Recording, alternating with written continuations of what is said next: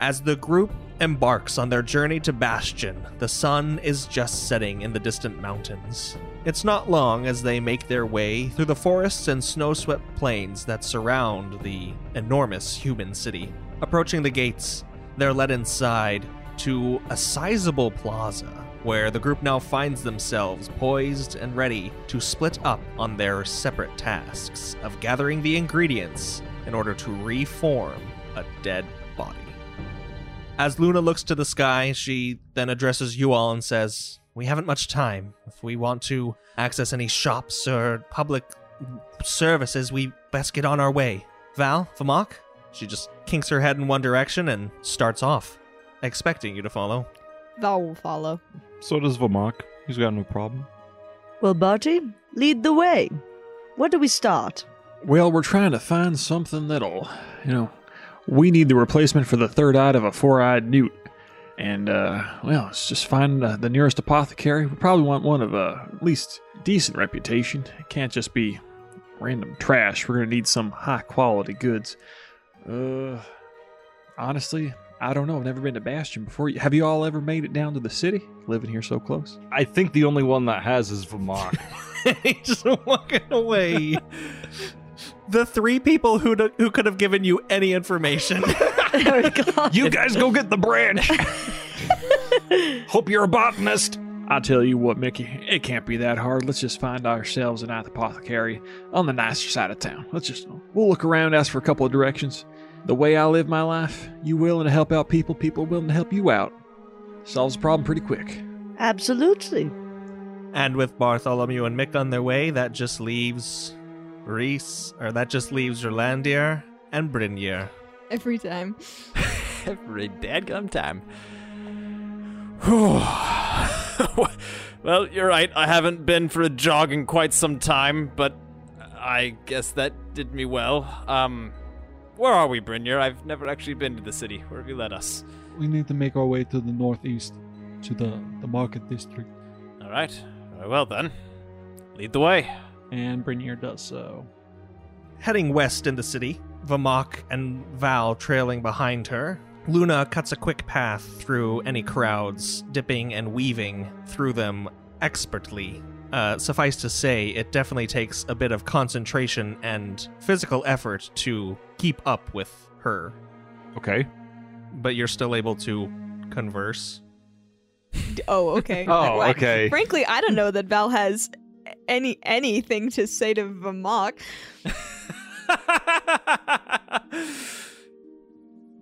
What nice weather we're having.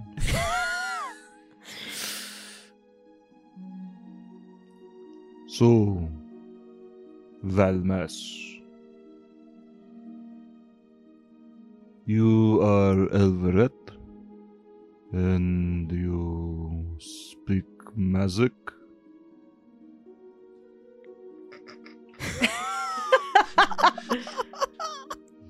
Interesting upbringing. I am Elveret, and I do speak magic. And you can write it as well. Impressive. Are you impressed? Not many know how to write in magic. It is not a feat common amongst the kin. Are you impressed? I am surprised. Well, I suppose that will have to do, won't it? For now. You killed an aspect on your own. Yes. I am surprised. Then we are both surprised by each other. Luna calls behind at the pair of you. Good gods, I want to claw my eyes out. Could you two hurry up? Yes, we are coming. Well, perhaps we got off on the wrong foot. Perhaps I was a bit short with everybody. But I needed to know the strengths and the weaknesses of this particular group. It is no small task that we are embarking on. I need to know what you and the others are willing to sacrifice. It would appear you have lost many already. Are you prepared to lose more? I don't know that I will ever be prepared to lose more. But I have no doubts that I will. All things eventually die. But perhaps with enough power, we can prolong life, especially if we really are going after all the Ethereals. Tell me, why is it that you want them dead? Why is it not enough to kill the one who started all of this? Because they rule this world. And they do not do so justly. I'm not suggesting that I would do better. I don't think that anyone could do better, and that is why I don't think that anyone should be in such a position any longer. I am tired of the games and the puppetry and feeling like a piece on a board in a game. I want that to stop. And it may, for a while, but it would only create a vacuum. And I do not know everything about this world, but the power harnessed by the gods, I do not believe killing them would make such power cease to exist. Perhaps it would be scattered, but eventually new gods would rise. But by that time, perhaps you and I will both be dead, and it will no longer be our problem. If I can make it easier for whoever comes after me, that is good enough. And would you still go on this course even if it doesn't make anything easier? Even if after all your struggle and sacrifice, nothing changed? Old gods replaced by new ones. Cruelty replaced by tyranny. It is the same where I come from. Those in power abuse it. Some usurp the power. But in the end, they become the unjust rulers. So tell me, would you become the ruler? Or would you let someone else take the power for themselves? I would change the system entirely. To do that, you would need a great deal of power. Well, then we will have to make you into a godborn, won't we? Yes, I agree. Luna smirks and looks over her shoulder at the pair of you and says, I'll be damned if that wasn't a compliment. I have given him many compliments. And I him. I said I was surprised, did I not? Not an easy feat to accomplish. Now, where is this tree we are looking for? There won't be a tree here, but on the northwestern side, above the wharfs, there is a rich neighborhood that I believe may have some pieces made of Sindarin oak. One in particular, if it's still standing. And she ushers you along a little quicker. Elsewhere in the city, Bartholomew and Mick traverse the tightly packed streets, overshadowed by curving overhangs of second and third story buildings, in a bustling kind of a Diagon Alley-esque place that's just packed with colorful people and bursting storefronts. Now this is looking like the area that we are, in fact, procuring here. Now we just need to make sure that we can find some sort of apothecary. They're generally not too hot. I guess we should just ask. So Bartholomew is going to go to the nearest store, whatever it is. It seems to be a small jewelry and trinkets menagerie of sorts. Nothing too specific, but nothing very out there. A very small-time establishment, it would seem. But fine craftsmanship nonetheless. The proprietor is a Talic woman who seems quite bored. Bartholomew will approach this Talic woman, and he is just going to... Now, excuse me, ma'am. I am, in fact, trying to find an apothecary, and I was hoping that I could just ask directions from you. Now, I don't want to take up too much of your time. Of course. It's not a inconvenience. An apothecary, you say? Yes, ma'am. I can only think of one. Perhaps on this street, 5, 6 shops down, I believe. A man goes by the name of Matthew. Matthew, you say, okay, Matthew, 5 or 6 shops down. Thank you very much, man. I must say this is an absolute delightful store. Unfortunately, I'm slightly short on cash at the moment, but for your kind assistance, if you would like to find your way out to the tavern Lerot's Love, Lerot's, that's got an apostrophe after that. It's Lerot's Love. You can have yourself a free meal on the house anytime you please. Just tell him Bartholomew sent you if you cannot find me. It was an absolute pleasure, ma'am. And he tips his hat, and he's going to make his way down to find Matthew. She gives you a strange little wave. And one more question before we leave. Do you know of any four-eyed newts in this town by chance? What? Good day to you, thank you. And I walk out the following. Amazing.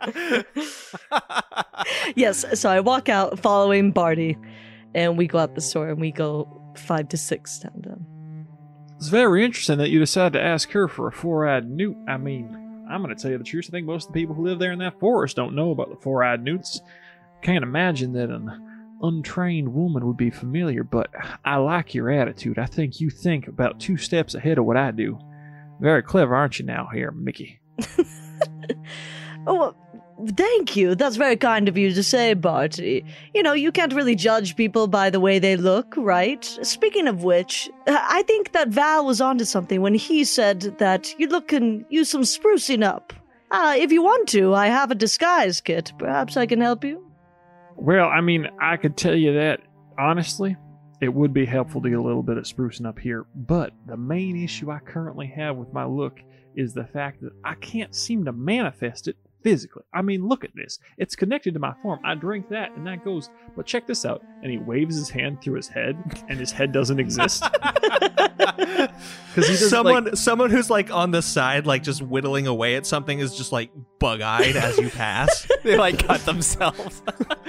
And I mean, honestly, you probably could help, but my problem is that it's not real, and I'm still working out the kinks in that little one. It's a small thing currently. Most of the time, people don't pay too much attention, and honestly, I only do it because I don't know what it is about these folk out here, but you hear one fairy tale as a child about a little man who steals children, and suddenly they need to chase me off with a pitchfork. It's completely uncalled for, in my opinion. To be totally honest, it's completely uncalled for, and a little bit racist. Absolutely. I mean, that's appalling to me.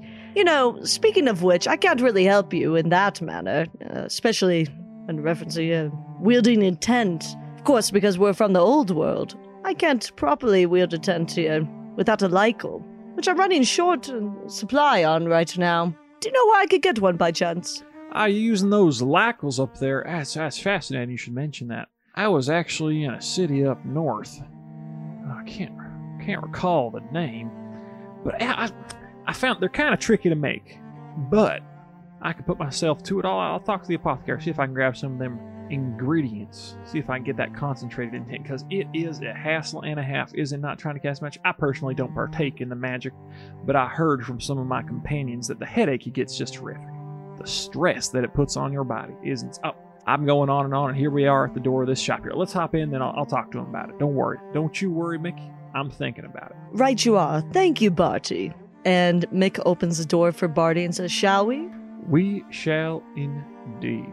As the two of you step into the shop, it is a just freak show of ingredients from all corners of the earth and beyond, hanging about, displayed in jars and glass cases, some of them still moving and breathing, and just various potions and tinctures and who knows what else on display in racks and shelves, stretching on for who knows how long into the darkness behind the counter where a plump, mustachioed, balding man sits.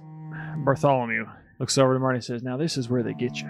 We're going to take a second here, and we're going to have a little look around, and we can see just by the prices and his inventory whether or not this is worth our time. Look, I'll show you. And so Bartholomew has like he kind of looks around a little bit. He's seeing things. He's figuring out what kind of things this apothecary has. So Ryan, upon this examination, I can do a check if you'd like. Upon this examination, does he believe, this is the place we want to go? Yeah, let's do investigation. 9. This could very well be it. It definitely has the variety you're looking for. Whether or not you'll secure a good deal is an entirely different matter. Oh, well, satisfied with the quality of the goods, he goes up to the mustachioed man and says, "How are you, my fine fella, on this day?" It is a fair evening that you would approach me here in my shop. My name is Matthew. Mascio, you say? Now, Mascio, you are the kind of man I'm looking for. You are an apothecary of the highest quality. Of the highest order, I assure you. All my goods are not only hand-picked, hand-sprung, hand-trapped, hand-caught, but hand-mashed, melted, mulched, and whatever else you need done to them in the pretense. You and me, we think alike. I can already tell. I'm feeling the connection, because I, too, fully believe that the only thing that you can trust are your two hands. All those fancy-dancy big city boys with their machines, they don't know the value of a hard day's labor and getting your hands deep in it, getting them in the dirt. You're sareth damn right. And he extends his hand over the counter to give you a hearty handshake. And I extend my own hand, and it's kind of out of sync with the illusion.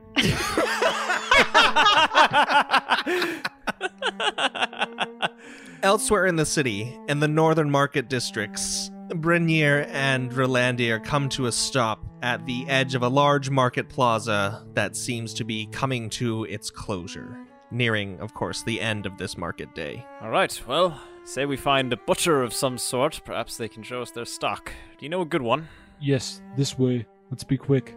And Brynir goes to a building just a little bit down the way on the right, and he opens the door and belts out, "Gildren, we need a pig." And this hulking Demlik man steps out, and he peers over the counter and says, "Brynja, is that you?"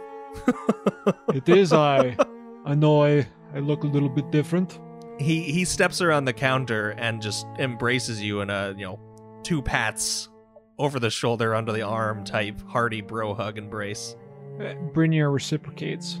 I take it you two know each other then? Who's the small Phil? This is Rolandir. He's a good friend. Since when have you been hanging around with Phil brats? Unfortunately, quite some time now. It doesn't even defend him. Sick burn. Unfortunately, too long. Excuse me, what was your name again? This is Gildren, the best Demlik butcher in Bastion. Nay, in all of the Fell. Right, the best butcher. Not the Demlik doesn't even matter. Is he like a hulking guy, like well built, pretty much as cut as Brynir? He's a good head taller than Brynir. I imagine he looks like the one dude from Full Metal Alchemist. Yes, the Sig. teacher's husband. Rolandir looks over to the side at just kind of one of the butcher tables that he has behind his counter, and he says, "What do you say we do a healthy wager? Arm wrestle, me and you." Rolandir, I would step back from that one. No. I can handle it. And he kind of starts taking off some of the more external pieces of his gear that he has on. You see, your friend and I, we're in a bit of a tight spot. We need something. A pig, as it were. The whole thing. Live, preferably, but... Rolandir, I think he knows this. That's the first thing that I said to him. Oh, I forgot that. Sorry. Take that back. Rewind.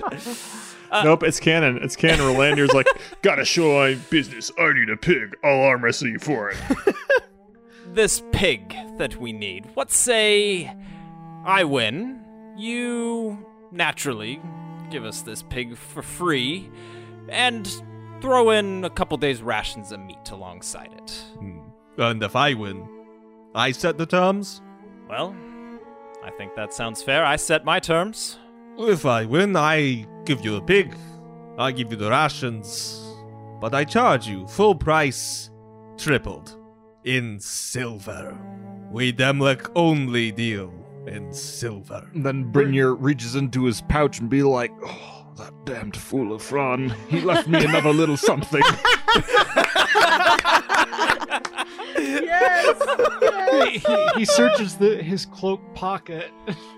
Whoa, I didn't even know this was there. Ephron, still looking out for us. Deus ex Ephron. After all this, And I have a newt. Oh, that crazy fool Ephron. I have all the materials. He always saw the end from the beginning. He did look into the void, so. Rolandir kind of shoots Brynjar a glance and is just like, shrugs his shoulders. All right. Brynjar is actually kind of shaking his head and he brings his hand up to his head and he's just like, why? Have it your way. And he puts forth his hand to kind of shake on it. He shakes. Great. The deal is on. All right, Rolandir's prepped and ready, and he positions himself on one side of the table, stretching his arm up after planting his elbow firmly down. As does our friend the Butcher. This is going to be a series of strength contests, is what this is going to be. Rolandir is also prepping an intent check. Cheating? He's juicing. Well, because here's the thing. He's trying to prove a point that he's not just strong, but he's not also just some fell brat, that he's like a godborn. He can wreck this guy if he wants to. Oh, man. So Shows up to the butcher. You give me that pig or I'm gonna kill you. I'm a godborn, you hear? Doesn't even the guy's like, Brynjar, oh, you need a pig? Yeah, no problem. You give that to me or I will freaking rip your arm off, okay? Don't test me, I'm a godborn. Yeah, the whole being excluded from the group of intent casters really struck a nerve. that's all he's been thinking about on his jog. I'll show you. So do I need to tell you what he's going to do, or should we wait until we see what the roll is? Let's wait and see until what the roll is. All right, so first... All right, but he's gonna try to do it as soon as, like, the time starts, when they're, like, pushing forward. Then the time starts. All right. So, as soon as, the time is called, they start pushing forward. He's going to actually give it, like, a second or two just to kind of test the strength of this guy. So he'll probably do, like, one strength check. Go for it. I just got a 24. Oh, I got a 9. You move 45 degrees down. I'll show All him. right. I'll show him. Brynjar's already counting out the silver. Yeah. At the sight of this, Brynjar just looks at Rolandir. He's like, come on, Godborn. We're going to do that intent check now. Okay, go for it. All right. So my D20 is 28. Could have used that on my strength check. Great. 59 on my D100. You succeed. Rolandir was envisioning that as he, like, pulls back a little bit and he's, being defeated quite handily by this large Demlik man, that he'll be able to kind of push back slightly back up to midway and then throw the other guy's arm down so hard that it'll actually, like, not break the table, because it's a nice table. He doesn't want to put this guy out like an entire slaughter table, but, like, break off one of the planks or chip the wood, something that's, like, more than just throwing his arm down. Roll a second strength check for me real quick for contest. That is 23. So as you start to make your way back up, you go to the middle, and then in, like, the flash of an eye, so this guy's arm is connected to yours on the table.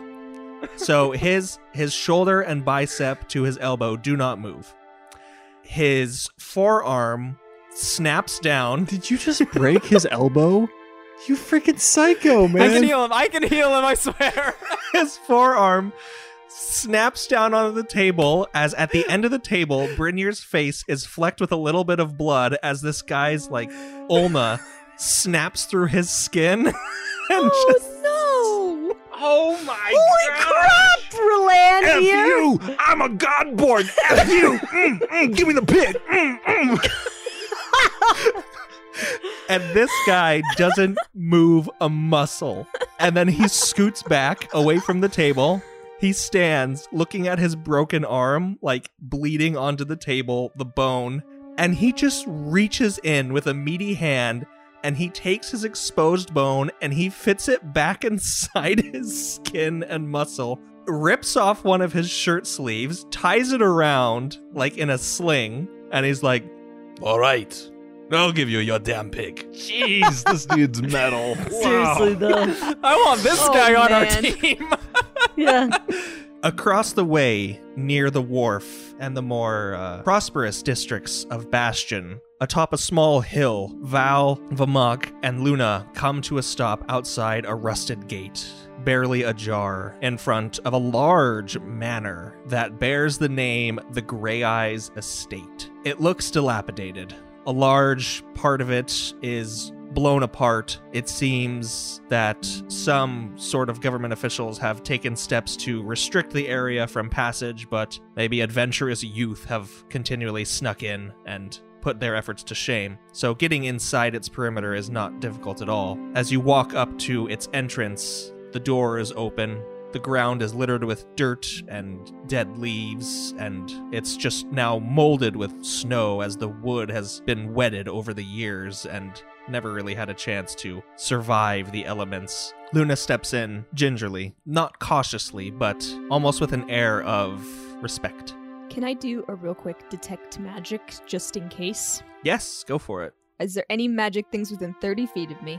As you feel around, to your immediate right walking in, there seems to be a library of sorts, a rather large room, the front of which kind of extended outward from the house in a nice, window study area. That seems to be teeming with some residual magic from ages past. Well, not ages past, but from years past, where obviously the source of this destruction was magical in nature. Ah, okay. So it's not like there aren't magic objects in there, it's just some vibes, some Mhm. residue. Okay. Where would you suggest we begin looking, Luna? She's silent. She's kind of just in this middle area, staring up this spiral staircase to the second and third floors, and it doesn't seem like she actually heard you. Okay, I'm gonna send the Archbishop over to, sit on her shoulder. As it touches down on her, she jumps a little startled and looks over at you and says, What? Did you know these people? Yes. In fact, you did too. This is the home of the Grey Eyes. I believe you met Saren. Oh, yeah. This was their family's house when they were still alive, and funnily enough, this is where my teacher died. The tree isn't here. Like I said, we won't find a tree, but something made of the wood. If there was anywhere richer, I'd say we look there, but here's a good place to start. Gold, silver, whatnot, jewels would have been ransacked or taken after the estate fell into disrepair, but no one really sees the value of wood, just off the bat. I'll look upstairs on the third floor, and maybe one of you can take the second, and one of you stays down here and pokes around. All right. Which would you prefer, Vamok? It is of no consequence, but for the sake of decisiveness, I will take the second floor. Val will nod, and can I send the Archbishop off down one hallway and then go the opposite direction? Yeah. This bottom floor, as you all then fan out, for Val's sake, this bottom floor seems the most picked apart and the most in disrepair. Whatever structural supports there are seem to be sagging, really lagging in whatever upkeep and construction sturdiness that they had from their time before. The house honestly looks like it's on the verge of collapse, but as you are poking around through this opulent study, through a kitchen, through a living space that's more than generously sized, you don't seem to find anything that would resemble this specific variant of oak. And as the Archbishop kind of circles around on the opposite side and the two of you meet back in the middle, it delivers a similar report. I kind of want to poke around the library and see if I can ascertain anything from that while everyone else is working. All right. Vamok poking around on the second floor, you do come upon a locked door that seems to be perhaps a master bedroom of sorts. Does it have a keyhole? Yeah, Can I look through it? you can. Okay, Vamok's gonna take a little peek through the keyhole. As you bend down and peer inside, it's pretty dark. The last vestiges of sunlight are on the horizon and coming into this room, casting long shadows across a moldy bed, some destroyed furniture, and everything is just covered in dust. You hear consistent dripping. I'm gonna have to investigate this. Vamok is going to cast gaseous form, turn into a misty cloud, and zip on into the bedroom via the keyhole. Nice. Whoosh. This is something that makes whoosh. He was casting gaseous form earlier that day, too. Yeah, well, I mean, after the panacea, that was... That was more of a solid form. Now, as you... That was liquid form, probably. As you pass through the keyhole and appear on the other side, regaining your solid state, you see the bedroom in more detail. There does seem to be an expansive armoire on one side. The windows on the terminal end seem to be completely shattered. However, this armoire seems, for the most part, unscathed, which is very unlike the rest of the house. Vamok heads over to the armoire, one, examining the armoire itself, seeing if it's made out of the correct type of wood, and then, after looking at the outside, he'll go ahead and open it up, see what's inside. As you open it, it is completely empty, save for, in the middle, a small rusted key. Vamok will gingerly pick up the key, wary of any booby traps. You pick up the key and a bit of it flakes off, like the little ring at the end, but the key part at least is intact. Okay. I try the key on the bedroom door. As you move back over to the bedroom door and insert the key, it doesn't seem to fit into the lock. It's too small. So it goes to something else. Yeah, I'm gonna start looking around, see if I can find anything. I'm gonna see if perhaps there's a false bottom or a false back to the armoire, or... Oh, and I'm also going to send message to Val and Luna and just let them know that there could be something up here on the second floor. Do an investigation check for me. V-Man got a 17. As you're poking around the armoire, you actually do find near the back a small slot that would be able to hold the key, and as you insert and turn it, there does seem to be a false bottom that then pops up. Inside, you find a strange assortment of things. Four-eyed newt. They do it. A newt with 4 eyes jumps out at you and latches onto your neck. No. A strange assortment of things. There is a block of wood that has a very distinct smell and an intricate carving upon it, unmistakable as this Sindarin oak. However, there is also a short sword in there that its scabbard seems to have a strange purple hue to it. Likewise, there are robes of black and purple. And as you poke around them, lifting them up, turning them around, you do find the insignia of a rose within a 12-spoked wheel. And you also find a rolled-up piece of parchment. I'm going to go ahead and unroll that piece of parchment and see what it says. It seems to be a letter. However, it is written in a language you cannot read. Even if Vamok has Eyes of the Rune Keeper, which allows him to read all writing? Yes. Ooh. If Val were here, this would be giving off a very large aura. So maybe this is an opportune time for Val and Luna, who got your message, to enter. And Val, as you see Vamok with this unfurled scroll, you see just this haze of magical light from your detect magic spell that is growing brighter and brighter and wider the longer this scroll is open. I think perhaps you should close that, just in case. What is the matter? There is an aura growing constantly every second it is open. Very well. We should examine this in a more private setting. In any event, I have also found a block of the wood, which we can use to perform the spell. So I would say that our job here is done. All right. And Vamok closes the thing, and he just picks it up, and he's going to take the whole thing with him.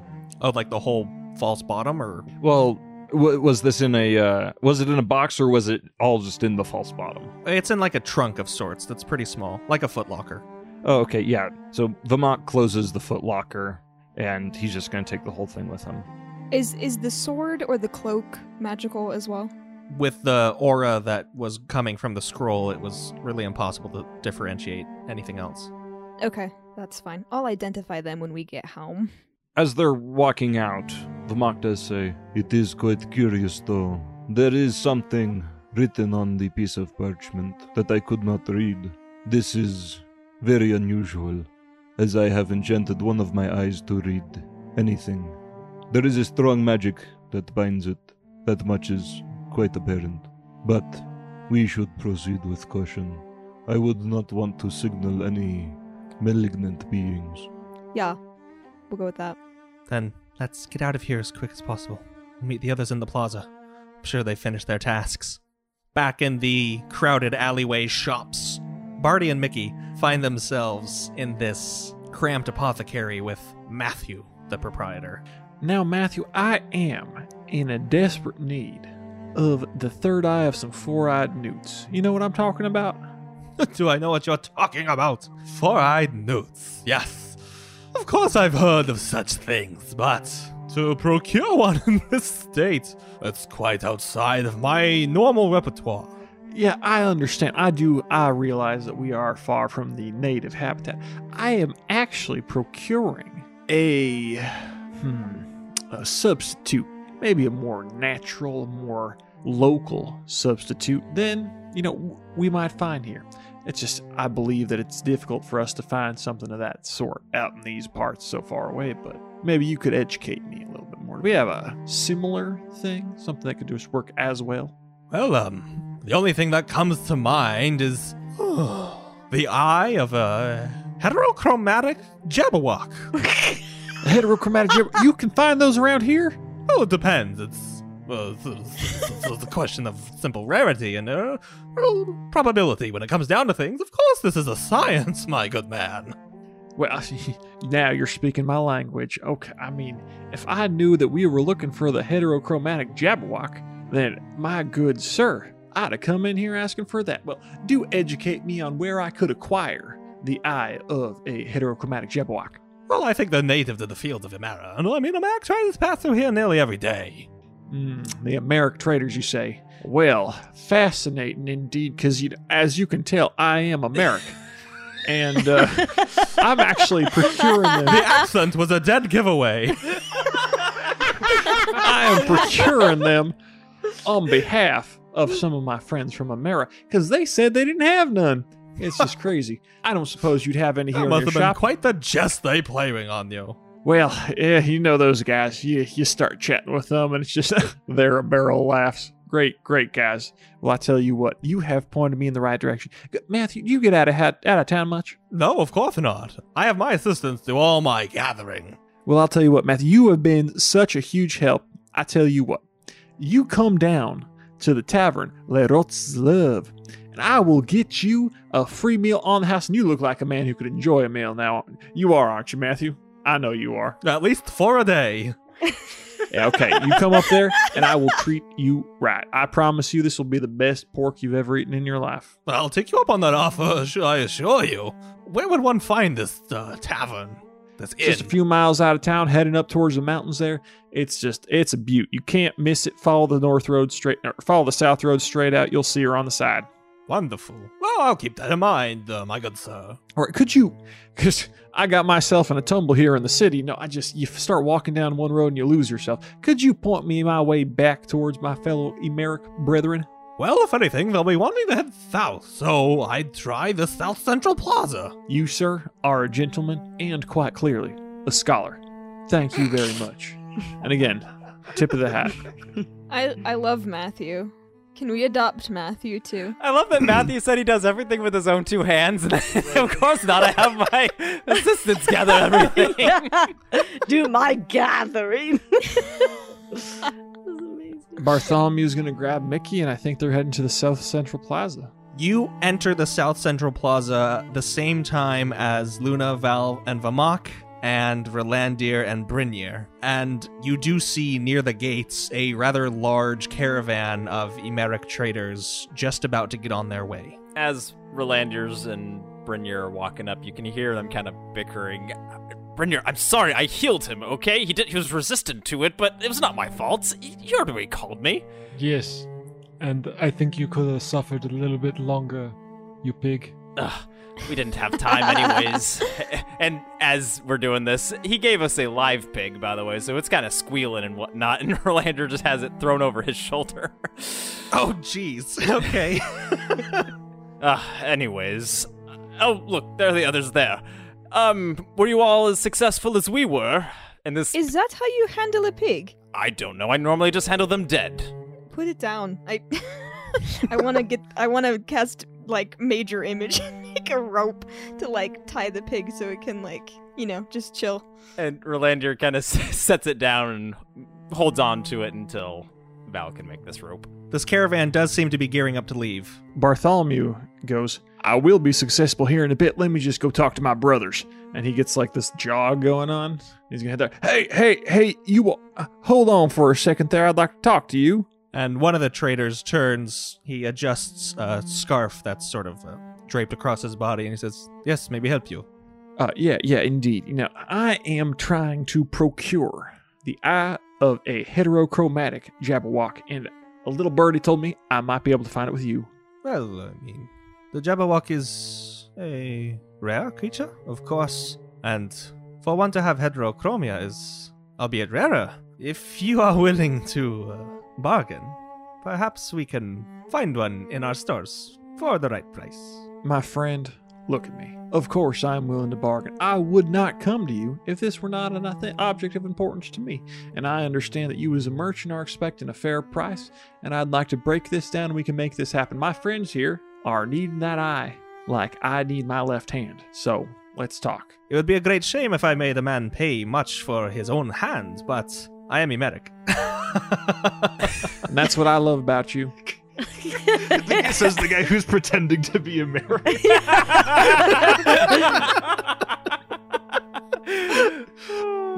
Has Mick followed Barty up to this procession? Yes, yes, Mick has followed. Mm. Now, tell me, you and your friend here, you are what? He looks at Mick. A tail? Yes, I am a tail lick man.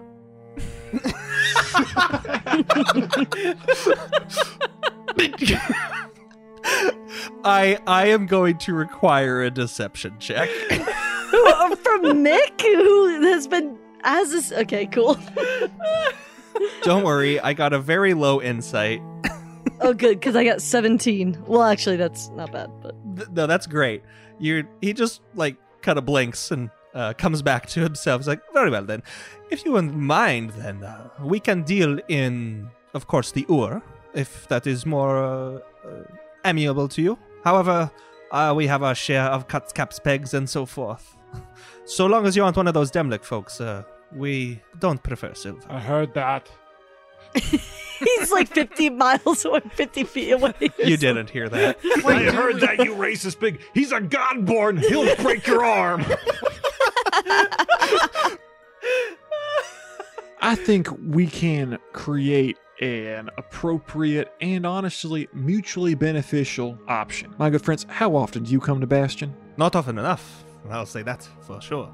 And you know what you always need when you're coming to Bastion? You need conveniently located hospitality at a great price. And as we all know, no one wants to stay in the city. There's crime in the city. No, we want the country life. We want a little bit outside, but just close enough to visit the stores. You can bring your wagons, park them near my inn. You ever heard of Lerotz's Love? I can't say that I have, to be honest. And that, sir, is the greatest tragedy of your short time here in Bastion. I tell you what, I promise you, as the new... I'm not the proprietor, my friends here are the proprietor, but I am the new head manager of Lerotz's Love. That is not only the best inn you will find here and the most delightful food you will eat here, but it's the safest place you will be here. Because we're never And there. I tell you what, Because we're you help me find this eye and you get me a good price. I'm asking for a fair price. I'm not asking it for free. I understand you're a businessman, you need to walk. And I can guarantee you safe, secure, and comfortable hospitality every time you come to Bastion. No matter the time, no matter the hour, we are there to serve you. Well, you pushed quite the bargain. Now, the fell folk have a saying that a whisperer is worth 100 bolts, so perhaps this information could be quite useful to us. I think we could strike a deal, and I think one of my colleagues here may just have what you're looking for. An eye, you say? Yes, I think we have just the thing. And he rummages through some of the wares on this wagon, going bit by bit until he finds a small box that he then comes up to you, and he opens it, and within said box are 2 eyes, 1 blue, 1 yellow. We'll take the lot. You took the lead now. Go ahead, Mickey. Yes, we'll take both. Mm-hmm. And, I would be remiss then for asking a price. Of course, like I said, you value this more than your own left hand. And factoring in this nice little tidbit about this comfortable inn that we perhaps will visit just this night, what do you think a fair price would be, my Talic friend? Oh, excuse me, but can you really put a price on hospitality? I suppose if one wishes to stay in business, one must. Fair point. What do you say, Barty? I just forgot your name. I was like Bruthy, Brothy. Brothly. If you're talking to me, it's the clearest thing. Now, I heard you are not a fan of trading in silver, and that is unfortunate indeed. Now, myself, I'm a little short on cash, but let me see if I can find you. What's the second biggest denomination in the bolts cuts thing? That would be a silver ram. Silver. Oh, well, they don't want silver, though. Okay, what's the third biggest then? He reaches into his pouch and says, "That darned Efron." It's incredible. He didn't even... didn't even know him. That crazy fool Efron. Okay, he says, now, I'm sitting here on some bronze pegs, and I understand this is 2 of them, so that's a hefty little price there. But I'll tell you what, why don't we go my 10 pegs for one of them there eyes? And the hospitality, of course. That is a good offer. One I can take. Very well. Would you prefer blue or yellow? I'm more of a yellow man myself. I find the blues taste a little acidic. To each their own. I love it. I love it. Start eating this eye. I know. He's like, one to make the thing, one to eat. It's like, wow, this is a real treat. So let's make this body. It was a treat for him all along. The American man is like, oh, that is something I've never considered. And he takes the blue eye and he pops it into his mouth. And then he closes the case with the yellow eye and he hands it to you, taking, of course, your money. What was your name again, sir? I'm sorry, I believe I never asked. My name is Adadan. Adadan, you are my kind of fella. You see something, you hear something, and you try that. That is the reason you were the kind of client I want over there at Leroy's Love. So you head on down there. We're going to take care of you, okay? Be it this night, be it a little bit later. Well, of course. I mean, my men and I, we won't cause too much of a ruckus, but I must tell you, we have quite a share of good jokes about the Vizier's palace. Eyeball in tow. He's ready to head back. And Mickey follows as well and puts his arm around Barty and says, "Nice talking, Tex." Syrian. And he turns over to Mickey and says, I really appreciate that. Sometimes I feel like my haggling game is a little bit off. Maybe I offer too many pegs, but they always say you've got to spend money to make money, and I think that in our inn, what we need now is customers. And if that means a couple of free meals it'll be, we will be on the way to success. Then, with everyone's ingredients secured, the group makes their way back to the inn. Luna ushers everyone once inside downstairs to the summoning circle, and turning toward Vamok, Val, Rolandier, and Bartholomew, as she's going down, she says, I think we can do this now. We can do this tonight. Right? Traditionally, I require 24 hours to properly construct, but if you're willing to sacrifice a little bit of quality, we might be able to. His face is like all droopy. Like I said, as long as you can just get it the right shape, we should be able to take care of the rest. All right, well then, Rolandier, I'm going to need you to slaughter that pig, and I'm going to need y'all to give me 2 hours, and I'll get you the blank if you want to make it into the body. All right. Well, I will go do this outside. Don't want to desecrate this place. And Rolandier goes outside to... Probably best to. It tends to be a messy experience. Remember, sledgehammer to the forehead to stun it, and then you slice the throat. Rolandier goes outside to take care of that. I learned that in a novel. Oh. I was like, wow, that was like super snappy with the methods and everything. All right. Then coming in a short time later, Rolandier presents the now butchered and somewhat cleaned body of the pig. All right, Bartholomew takes the pig. He takes the other ingredients. He takes his pack. He just kind of shoos everyone away for a sec, and he's just going to start compiling his things. You hear some, Full Metal Alchemist-esque under the breath counting of 35 liters of water. And he's just kind of doing this thing. And yeah, after a couple of hours, it probably takes a little bit longer than 2. He originally said I'm going to need 2 hours. It probably takes a little bit longer. It's a fairly complicated process. But basically, he goes upstairs carrying what appears to be almost everything that was brought down with him. And he says, well, the blank is down there. Honestly, it looks more like a lump of flesh than anything at this point. But if you all want to go give it a go, I think it can take you where you want to go. I think so. And Luna looks at Val and Rolandir and Vamak. Shall we? Yeah. I am ready. I would simply caution us to be specific in what we wish to accomplish as we are using this intent. I had a bit of an unfortunate experience in town by not doing that, so just use caution. Can I have spent those, couple of hours with Luna, using disguise self to continually, perfect an illusion of what her teacher looked like? Yes, that's a great idea. The 4 of them head into the basement where this blank sits, as Bartholomew called it. Luna looks to Val and Rolandir and she says, here's what's going to happen. Val, I'll need you to form the body. Rolandir, you'll keep it stable. And once that's done, I'll crack open the void. And Vamak, you just reach in and you take back his soul. Can you do that? Yes. His name was Cad, or Cadagas. Cadagas. Very well. I should be able to identify him and bring him back. This will all have to happen within seconds of each other. Val, you'll start, and then Rolandir, and then myself, and finally Vamak. It shouldn't take longer than 5 seconds. If it does, we'll cross that bridge when we come to it. Hopefully not. Well, I'm ready. As am I. Whenever you want. Val will go for it. I assume I'm rolling intent. Oh, yeah. Both of you roll intent, and then tell me what you do. Give me some flavor text. I rolled a 25 on my D20 and a 70 on my D100. Okay. Rolandir rolled a 23 on his D20 and a 76 on his D100. Set the stage, Laurel, for this transmutation.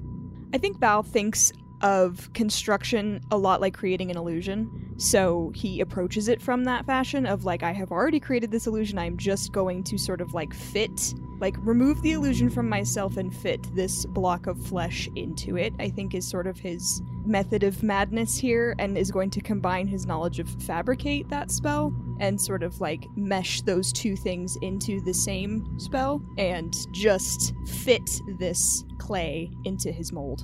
As you do, this being starts to writhe and change shape as steam rises from its pores. And as this being begins to kind of obtain its more human-esque properties, Rolandir kneels down next to it and he places one hand on its head, one hand on just one of its thighs. And similar to what happens when he uses his blood to infuse his sword, it's actually kind of looking like he's creating some sort of cycle between himself and the body, just to give it this sustaining life force until it's able to really have its soul completed. And so it's painful, honestly, for him, because it's kind of pulling life out of him, but it's helping to give this kind of intent-boosted life back to the corpse. If Val is on the right side of the body, Rolandir is on the left, then Luna is at its feet, and as she grabs onto its feet, she starts to mutter something, and on its forehead, the skin starts to peel apart as a almost portal of sorts seems to open, slowly widening. And it is just this gaping blackness that is just exuding heat and energy. As the portal opens, what looks to be a carbon copy of Vamak leaves Vamak's body as his soul exits its vessel and then reaches into the void and calls out, Cadagas, come forth. And he reaches in. And Vamak, you see a veritable army of souls barreling toward you through this pitch blackness, their screams and wails echoing and shattering inside your mind, until one of them, more powerful than the others, bats its way to the front of this hellish procession and then grips your hand, and in a deep voice, in Kinlish that is like transcribed into your mind into an understandable language. You hear, "I've come." And with that, Vamok pulls him straight out of the void and releases him into the prepared body. And as you release this soul, you look up toward Val and Luna and Rolandir, and they're still there above the body, but you are not in the tavern. And you feel a hand on your shoulder, a strange presence, and these twisting sinews of crimson and pitch black flesh curl across your arm until they form clawed fingers and a demonic visage that finally appears in front of you, hovering over this corpse. And it says, Vamok Nukalanathi, we meet at last. Welcome to the void. My name is the Betrayer God, Air. And then, in a flash of light, Luna, Vamok, Rolandir, and Val fall to the ground.